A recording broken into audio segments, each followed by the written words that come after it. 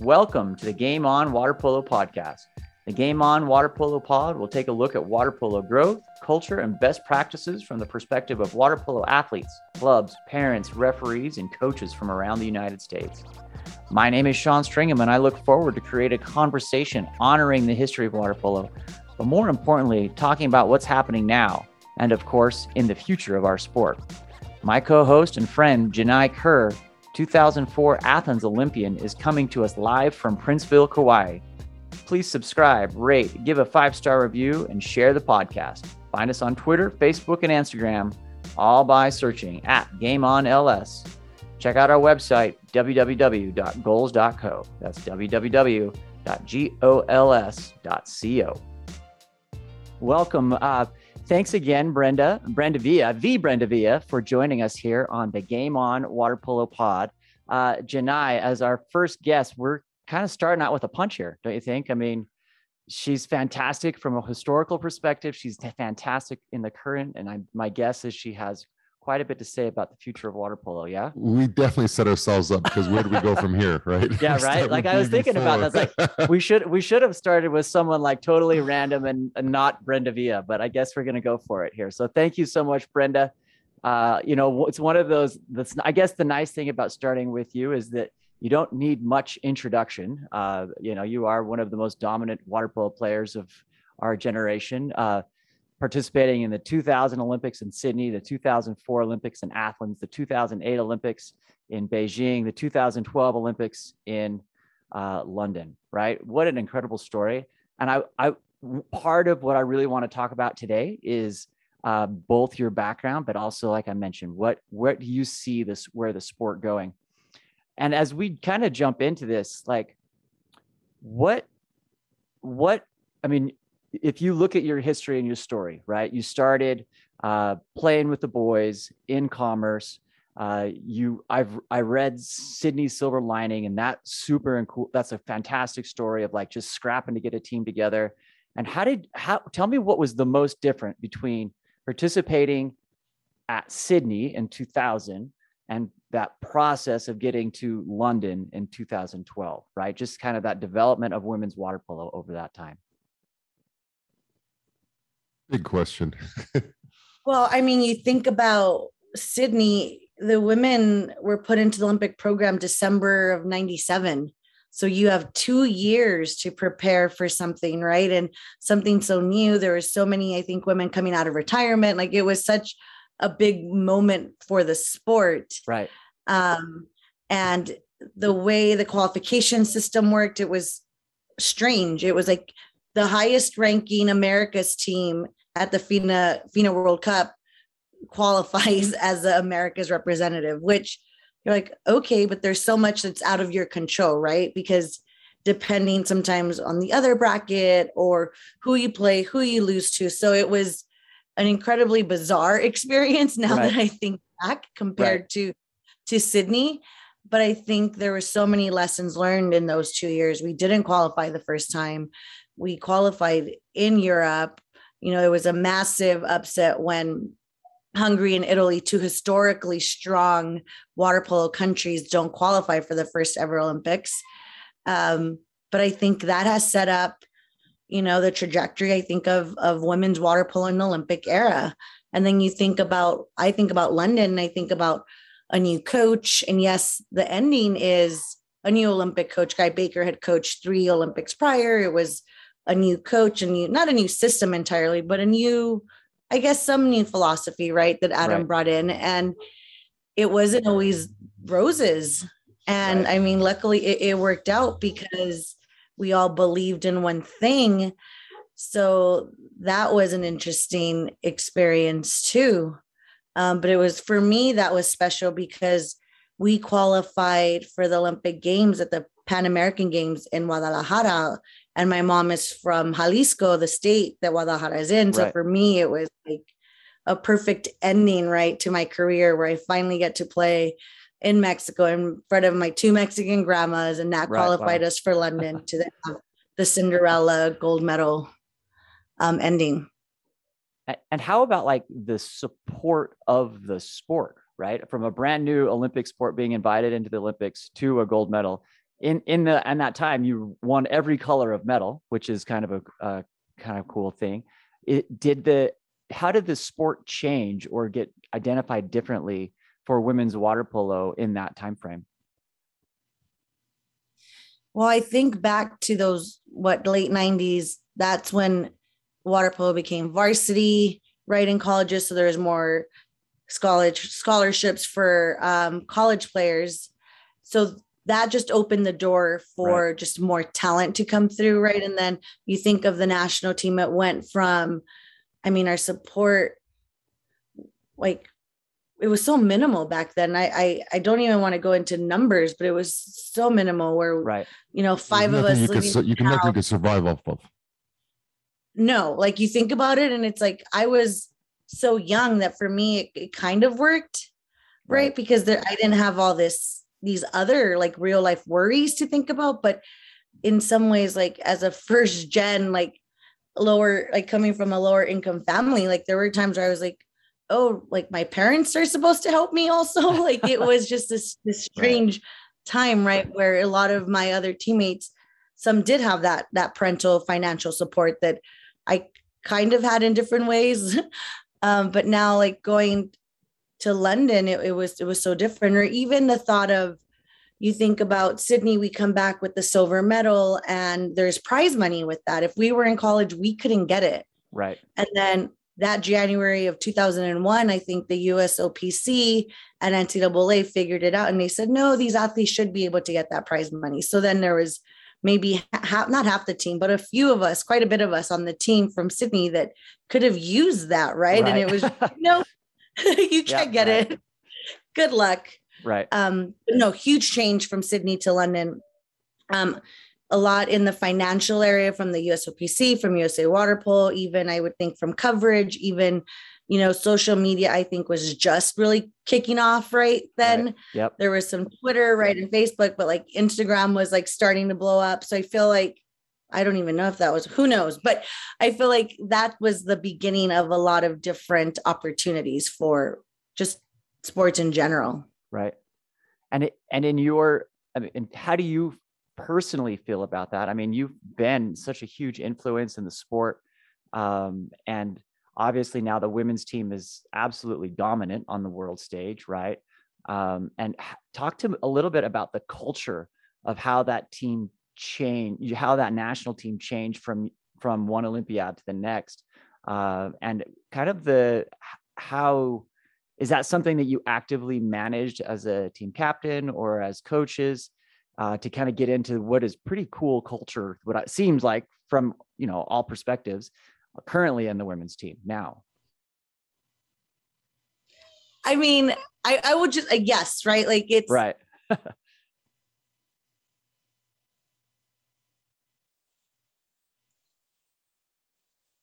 We lost you there for a second, Brenda.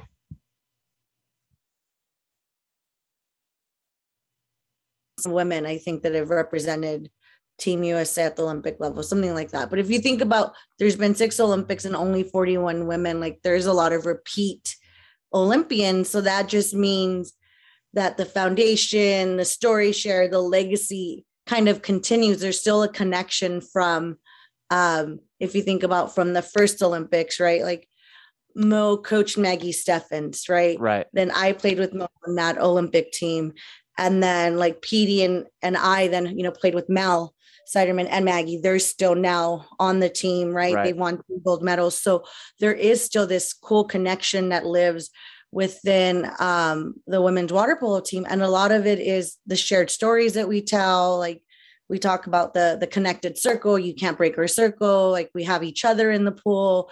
Of course, there's been some tweaks, because then you think about Guy coaching for 3 Olympic cycles, now Adam coaching for 3 Olympic cycles.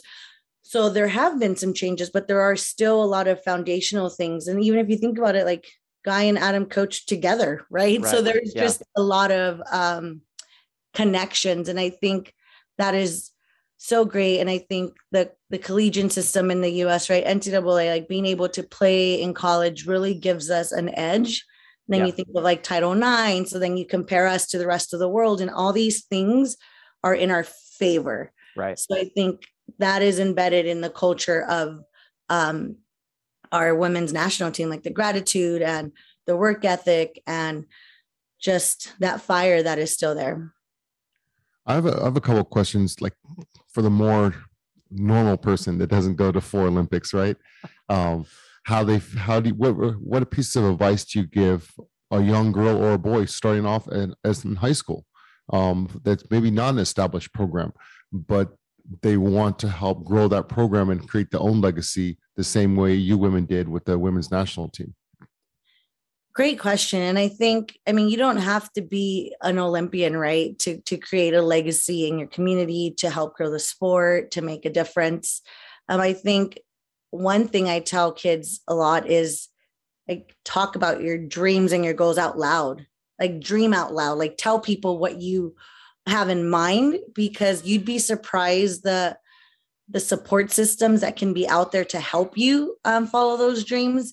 I think a lot of times, like, you write about them or you might tell one person, but the more people you talk to about them, I think you will find, especially water polo, right? We're such a small community where it's like, hey, you want to, your goal is to go to ODP. Like, I can help you. Like these are the steps you need to do. Like, oh, you want to start a girls team. Like, here are 5 people that I know that started, their girls programs in their own cities. Maybe I'll connect you so you can have a conversation. So I think just believing in yourself and then talking about your dreams out loud, I think, are small steps that could go a long way. Nice. Thank you. In terms of that, kind of back to the culture piece, is that something that the coaches managed, or did that come from the athletes? Right, we are going to have this circle of gratitude. You're in this circle. Where did that manifest from? Like, where did that vibe come from? I think it's mutual, right? I think it's this like shared vision that you have. Like, you can't. The coaches pick the teams, right, but I think in the water, you don't hear your coaches half of the time. Let's be honest, right? So I can attest to that. How about right? None of the time? I'm a coach now, and I'm just like, okay, like at the end of the day, I'm yelling because I want to give you information, but you can't hear half the time. So I think it's knowing that, right, as water polo players, getting in those tough moments and knowing that the trust that you have to build with each other, and then just you have this common goal, coaches and players. So I think it was created simultaneously. And I think back to the circle, like that started like with the 2000 team. And if you ask the women's now, like a lot of them will talk about the circle, or there's pictures of the circle. And it's just like the one time before your game starts where you're all connected, coaches, all staff and players. Right. So right. I think that is something, it might've started with the coaches, like knowing that we needed to connect that way back in the day. But I think that's something that as players, we're like, yeah, like this is the one time we could all be together and we know we have each other's back, like whatever happens in the water. So I think it's both. Right. So how do we translate that really kind of incredible vibe that the team has to attract more women and girls into the game? Like I'm here sitting in Salt Lake City, Utah. Obviously COVID had a big impact, and our women's team is maybe a third the size of our men's team. And we're trying to attract women all the time, doing clinics, trying to get how do as clubs and coaches, how do we make sure that we feel like women have a place in this game and as a place to find strength, right? Because I love it. I have 3 daughters. They all play water polo and they love it. I love it. Like, they are super strong and confident and kind of growing off into college now. And that game has made a huge impact for them. How do we attract more women into the game and girls? $1 million question. But right? I think that from a young age, if we're able to promote the fun that you have and the friendships that you will establish. And I think that friendship piece is really important to girls. So then how do we create like bring a friend, bring 5 friends? Because I think girls would be willing to try new things if that was the case. And then for me, I've done a lot of work in under-resourced areas or a lot of areas that are underrepresented in our sport. And a lot of it is the parent piece. Yeah. Like, how do we make parents trust us? And then how do we sell our sport to them? So they're like, sure, my kid will try this. So it's a combination, but I do think that having like 10 and under teams that maybe you do offer girls only, right? Like I know that a lot of the times when you're starting programs, you don't have enough. So you just kind of all put them together, but sometimes you do need the girl only piece. Right. So just being able to think outside the box, and it might be as simple as like bring a friend to water polo, because there might be girls that are like, I want to try, but I don't want to go by myself. Right. Like, maybe it is as simple as that. So I know for college, you had a male head coach, and both national team coaches you played for males. How important do you think it is to have a female coach or representative to see themselves as for young girls on deck? Huge. So I did a talk with CIF Southern Section about Title IX and coming up on the 50th anniversary. And because I played with boys on the high school team, right? And one of the questions was like, who are your key mentors, right? Or who are people that made an impact for you growing up? And one is my mother, and the other one was my swim coach, who was a female, who was a female Latina, I identified myself in her. And here is this support where, I mean, we hear about the tensions, right, between swim teams and water polo teams all the time, but that's a mentor that had a huge impact on me. So I think back and I'm like, she was supporting me in the toughest times, right? Like high school, like choices. And for her, it was like swim because it's going to help you in water polo. I know water polo is the sport you're going to choose. So to have somebody do that, right? And then we're really good friends, all this stuff, but it's so incredible that I haven't had that many female coaches in my life, but she was a huge impact. And then I think back of my college coach, like Susan Ortwine, like at the time I didn't think about it, but I'm like, oh, she was, a different support in college that I needed, that I didn't know I needed. And then on the Olympic team, like you think of like Heather Moody, who was my captain in 2004, a teammate in 2000, then on the coaching staff, 2008, 2012. And like for 2012, for me, she was a lifeline. Right. So you need more. I mean, I've had conversations with Adam and USA Water Polo about the last two like coaching staffs, right? Like they're great.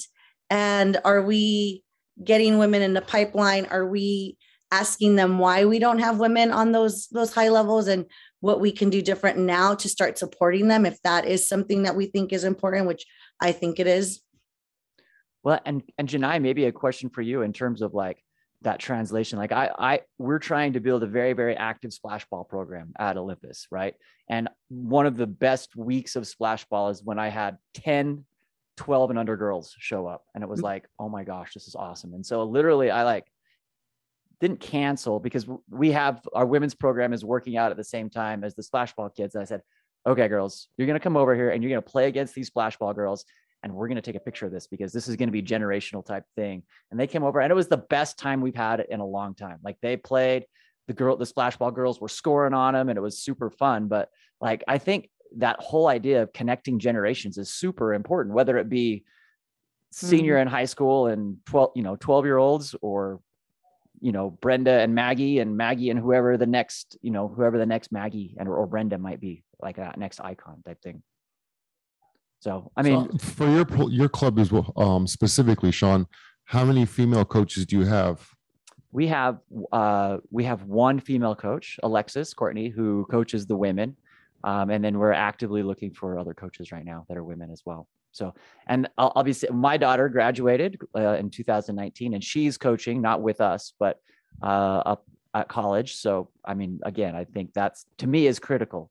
Like I wanted a woman coach to coach the women. I think that's very, very important for them personally. So, and Brenda, I don't know if you know, they're actually Colleen coaches McKendree, coaches both the men's and women's head programs. So we're making progress. It's just slower than we'd like. But as we pull our sport together and grow our community, we will get full representation.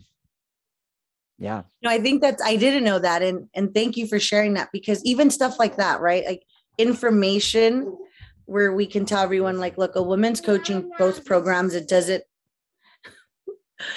And I didn't realize that at the Olympics, the South African coach was the first female head coach at an Olympics, right? Like, did you hear about that? Do you know about that? Right? Like it's one of these things where we have these milestones that are happening that no one is aware of. So we're not even sharing those stories. So I think, we have to share those stories, because then that might encourage other people to be like, oh, it can be done. And it could be a matter of, oh, why don't I coach boys or men, right? Like, I remember I applied for the Occidental job, which would have coached men and women, like Chris Lee and I did, and he ended up getting the job. But that was something that at the moment I was like, oh, I can do this. And then now that I think about it, I go, I don't know if I want to do that, but why not? Like, why do I hesitate in coaching boys or men? Right. Right. But I think because there's less women out there. So I'm like, wait, how am I going to divide my time? But I wish that just more people were coaching both genders. Yeah. Yeah. Well, an interesting connection about women's coach and actually roundabout is that Joan Young, who was my high school water polo coach in Salt Lake City, was the mother of Courtney Young, also known as Courtney Johnson, who played with you in Sydney. So it was like, that was, I just put those kind of connections together of and Coach Joan, coached me forever and was a huge influence in my water polo development, but it was just kind of a fun connection there for back to that Olympic team. So.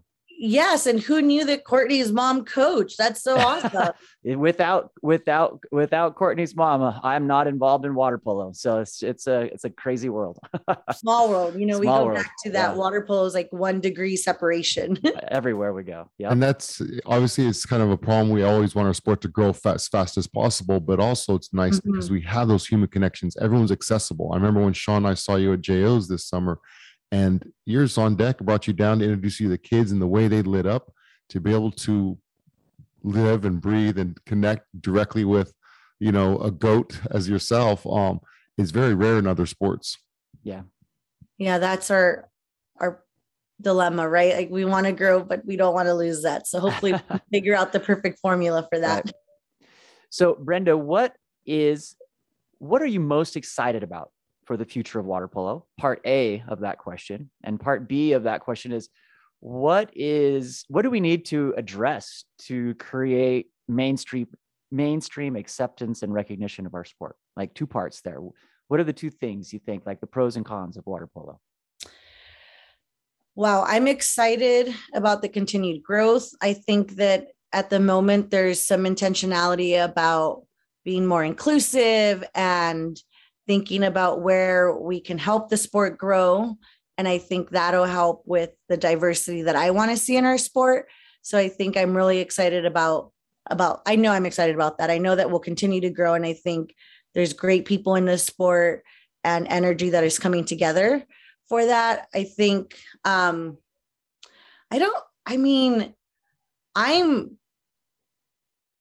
confused as to why our sport isn't mainstream, right? You talk about a sport that's action packed. It's a short game. I think one of our barriers or obstacles is, how do we the live action, right, that you see at a game and that feeling to the screen, right? How do we get better cameras at more facilities so when we do show it, it's great. I was watching, what is it? The SNR Classic, the boys in California, they are having NorCal and SoCal teams playing. It was Harvard Westlake against Sacred Heart. I coached some of the boys at Sacred Heart from a program I ran up north. So one of the moms sent me the link. So I was watching them, and Harvard Westlake has 2 camera angles, and they were streaming it for free. It was incredible, right? That I couldn't make it to the game, but I could watch them. And they had one side camera, or I think it was behind the goal or above, but one view was just amazing. Right. And for the water polo fanatic, right? You're wow, I wish that I could see more high school games, more college games this way. So I think if we could figure out a way for more pools to be able to stream on their own and have these angles, I think then we show the non-water polo fanatic, wow, this sport is really cool. They're swimming and not touching the bottom and elevating that high. People are always so incredibly surprised at how athletic I think water polo players are, and that they don't touch the bottom or the side, right? So how do we showcase that more often and in a better way? Right. That's Sean's vision with Game On Live Studio. That's right. You saw JOs. How many games did you stream at Junior Olympics over over all 3 sessions? We streamed over how many? We did over 200 hours of water polo streaming for Junior Olympics. So we did the 4 days at the 2 championship courses at all 3 sessions. So I don't know how many games that was, too many to count. Yes. So we're on the same page here. We are Sean. on the same page. You know what it's going to take. He's actually doing it. I'm doing it. And this is exactly what it takes. We all talk about it. We need to see more water polo, but we're waiting for the ESPNs of the world, and we have to just start ourselves from our own community. That's why. And I'll add that I think, who gave me this stat? Maybe Greg Muskel, director of communications at USA Water Polo, who's fabulous, who's been, or what's his new title now? Like, he's been around forever. He knows our sport. He knows other sports, right? And I think the data of who is watching what we stream is disappointing. Yeah. So if our own membership isn't watching what we are putting out there, then what are we complaining about? Right. What are we complaining about? So it's also like a call to action to people that love this sport and talk about wanting to see it grow. But if we can't spend 10 minutes, 15 minutes watching what is being live streamed, then it's on us. Yeah. Yeah, no question. And I mean, it was pretty amazing at Junior Olympics. I think the streams that of those championship games, I mean, we have over almost approaching 20,000 views of that. So, I mean, it's one of those of people will watch it if you have quality production. That's been one of the big things that I've been trying to bring to the sport is these athletes deserve to have their names read, be recognized for how awesome they are as athletes. And like you said, quality cameras and all mixed together into a production. I mean, Greg and I are working to do some college games this upcoming week, in the next couple of weeks. Game On Live Studios doing the UCLA Cal game at Cal. So that's going to be cool. We've got a couple of tournaments that we're working to put together just to create more accessibility, right? Because the nice thing about streaming is that it lives there and people can go back and see it live, but also be able to go back and see it. So we're working. I'm on the same page. We got to show every game or close to it. So for people to be able to love it and go back to it. So Brenda, what are your own personal goals and involvement these days with water polo and life? Yeah, and life.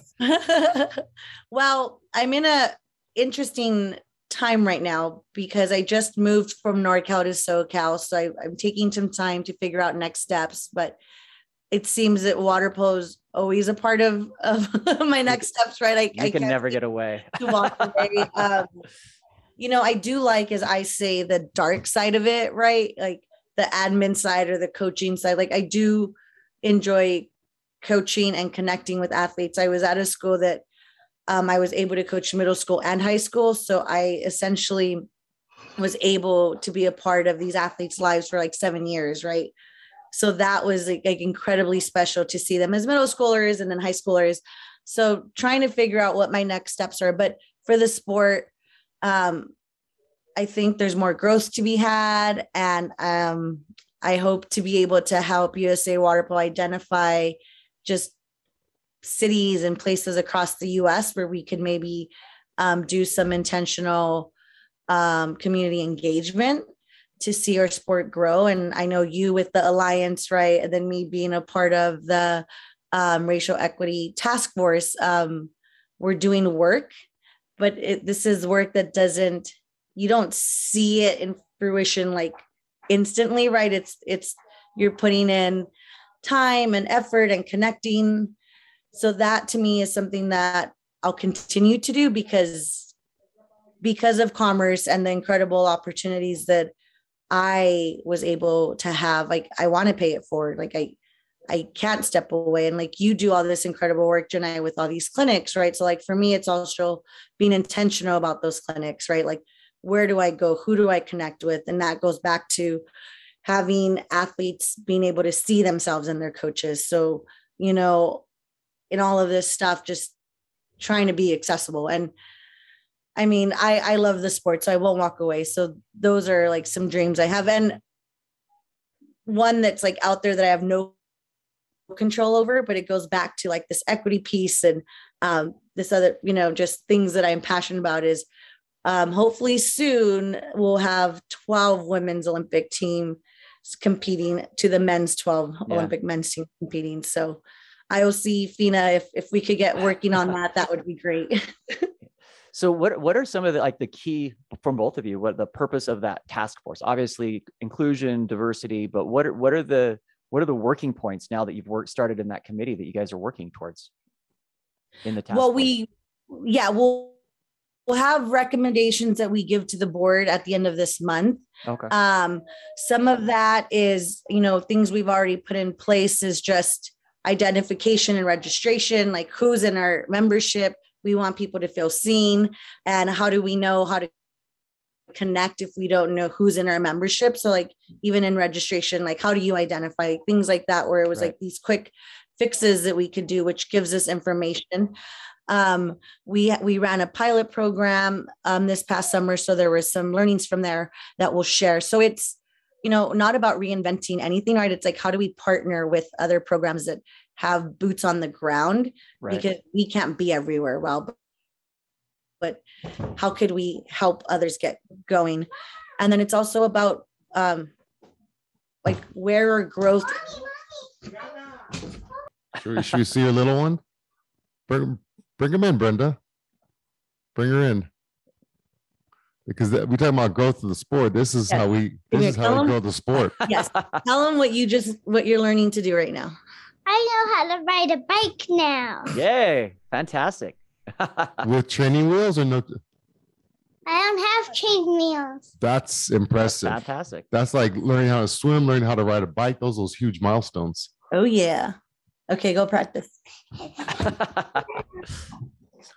So I bring back to your daughter coming in the frame, and you're talking about how special it was for you to play in front of both of your grandparents, your grandmothers in Mexico.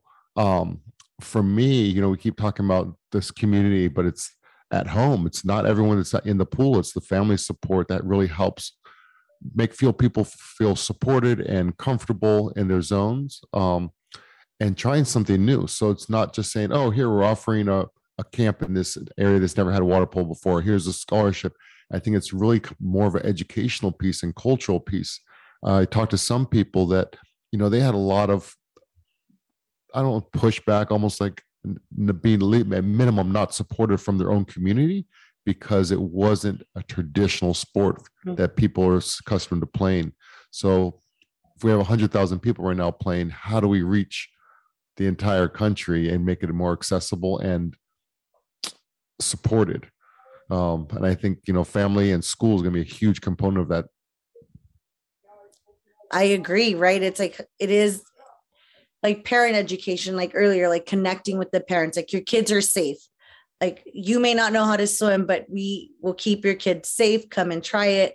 And then sharing our stories, Janiyah, of like the incredible memories that we've made with teammates, the travel, the competition, and being able to share that with other communities where you can tell them like these experiences you get with soccer and it, but you'll also get it with water polo. And this is the additional things that you'll get with water polo too. Like you're learning a life-saving skill, like a life skill. So I think being able to pitch that, I think is so important. I think sometimes we forget that. And I would love to dive in just a little bit about water polo in Commerce, California. Like you started, just doing the math here, in 1988, playing water polo in Commerce, California, which is, the appropriate way to say this is that you see the teams from Commerce and they don't look like the other teams, right? Which is fantastic. And so it is a culture thing, right? I think the culture of water polo is important, and having that community involvement. Why is Commerce so successful? What are the things that they're doing to attract kids into the program? Obviously you've had a critical role in that. There's a building named after you. It's an incredible facility. Like what are some of the key things that they're doing in a community level to make water polo be such a viable option for their kids? So, you talk about like history and you think of Commerce, and one thing is they have that historical knowledge, right? Or I guess institutional knowledge of water polo, right? Sure, like for sure. Yeah. In the 70s, Sandy Nita, who Olympic swimmer, works for the city, starts the program. And the city at that point has decided to invest in its youth, provides all these free access to all these teams. So a city makes an investment. You start, a woman who is very accomplished starts program, right? Yeah. And it's just there. It's now a fabric of the city. Like everyone there knows it. And it started with, I think, the free access to, or low cost swim lessons, right? And the pool was such a focal point of the city. It was like such a nice building. Like I talked to people that grew up in the neighboring communities, like East Los Angeles, Montebello, and everyone knows the Commerce back, the Aquatorium, because it was this nice facility that everyone could go to. Right. It was free for Commerce residents. And if you weren't a resident, people tell me, I paid 10 cents, I paid 50 cents, but it was still so accessible. Right. And I think that pools usually are not accessible to lower income or marginalized communities in general. So I think that's one thing that Commerce established really early on. And then everyone was having fun. And it's such a small city that like, oh, my cousin plays. So then everyone just knows about it. And then you add on top of that, the success of the teams, right? So not only does someone have a relative that's playing, then you're like, oh, they're really good. Oh, they travel. So then you start adding travel, and then you have the support of the city where it's vans to games, there's buses to games. So then working class families that maybe don't put their kids in sports because, oh, I don't know if we can make it to practice or make it to games. Then all of that is taken, all those barriers. I was just saying, removing the barriers. Are gone. Yeah. So then why wouldn't you put your kid in, maybe not water polo, but there's softball and there's volleyball. So why wouldn't you put them in a sport? And then it's word of mouth, right? It's like everyone is so tight in the city that it's like, oh yeah, they have a great time. Let's do this. So, and I would say that Commerce also back then, it was, you did both. It was Monday, Wednesday, Friday swimming, Tuesday, Thursday water polo. So there wasn't this competition between sports. So that just added to all the different layers that have created this machine, I guess, for lack of a better word, right? Where everyone knows about it. And then you get into the era of like my age where, oh, now you can play in college. Oh, now there's a potential like athletic scholarship, where there was women before me that were on the junior team and were amazing, national team, but they didn't have the opportunity to play in college. So then that comes along, and that is also another game changer, right? Where communities where your parents are not going to be able to pay for you to go to college or help in a significant way, you have to find other ways. So that created just another incentive. So, and then you have, then I go to the Olympics, then another Commerce resident, Patty, goes to the Olympics. So then it's like, wow, we have these this is legit NCAA champions, we have Olympians, like, why wouldn't my kid try this sport? Right. That's pretty cool. I mean, I think that little piece right there for those clubs and teams that are listening out there, you just laid out how to grow your team and club, right? Essentially make it free or low cost for your kids to be able to get in, provide quality coaching as they're at that level, so that have positive family experiences. I'm a fan of like travel. I think I'm into this 10 years now with my club, and I've talked about with my athletes that are alumni now. It's like, what's the best part of what we did as water polo? It's like, no one said like, oh, that one shootout win or any of that's like, oh, it's always traveling with your buds. You know what I mean? That's always the best part. And I think that's probably true whether you're on a 12 and under team or if you're on the Olympic team. Like the best part is just going and doing something different than most kids on the weekend. You know what I mean? And now hopefully we can stream it and show it and see that, and hopefully continue to create that flywheel effect of growth. So great. That's perfect. I love that. So with your own foundation, Brenda, how is that going, and what information do you want to give any viewers?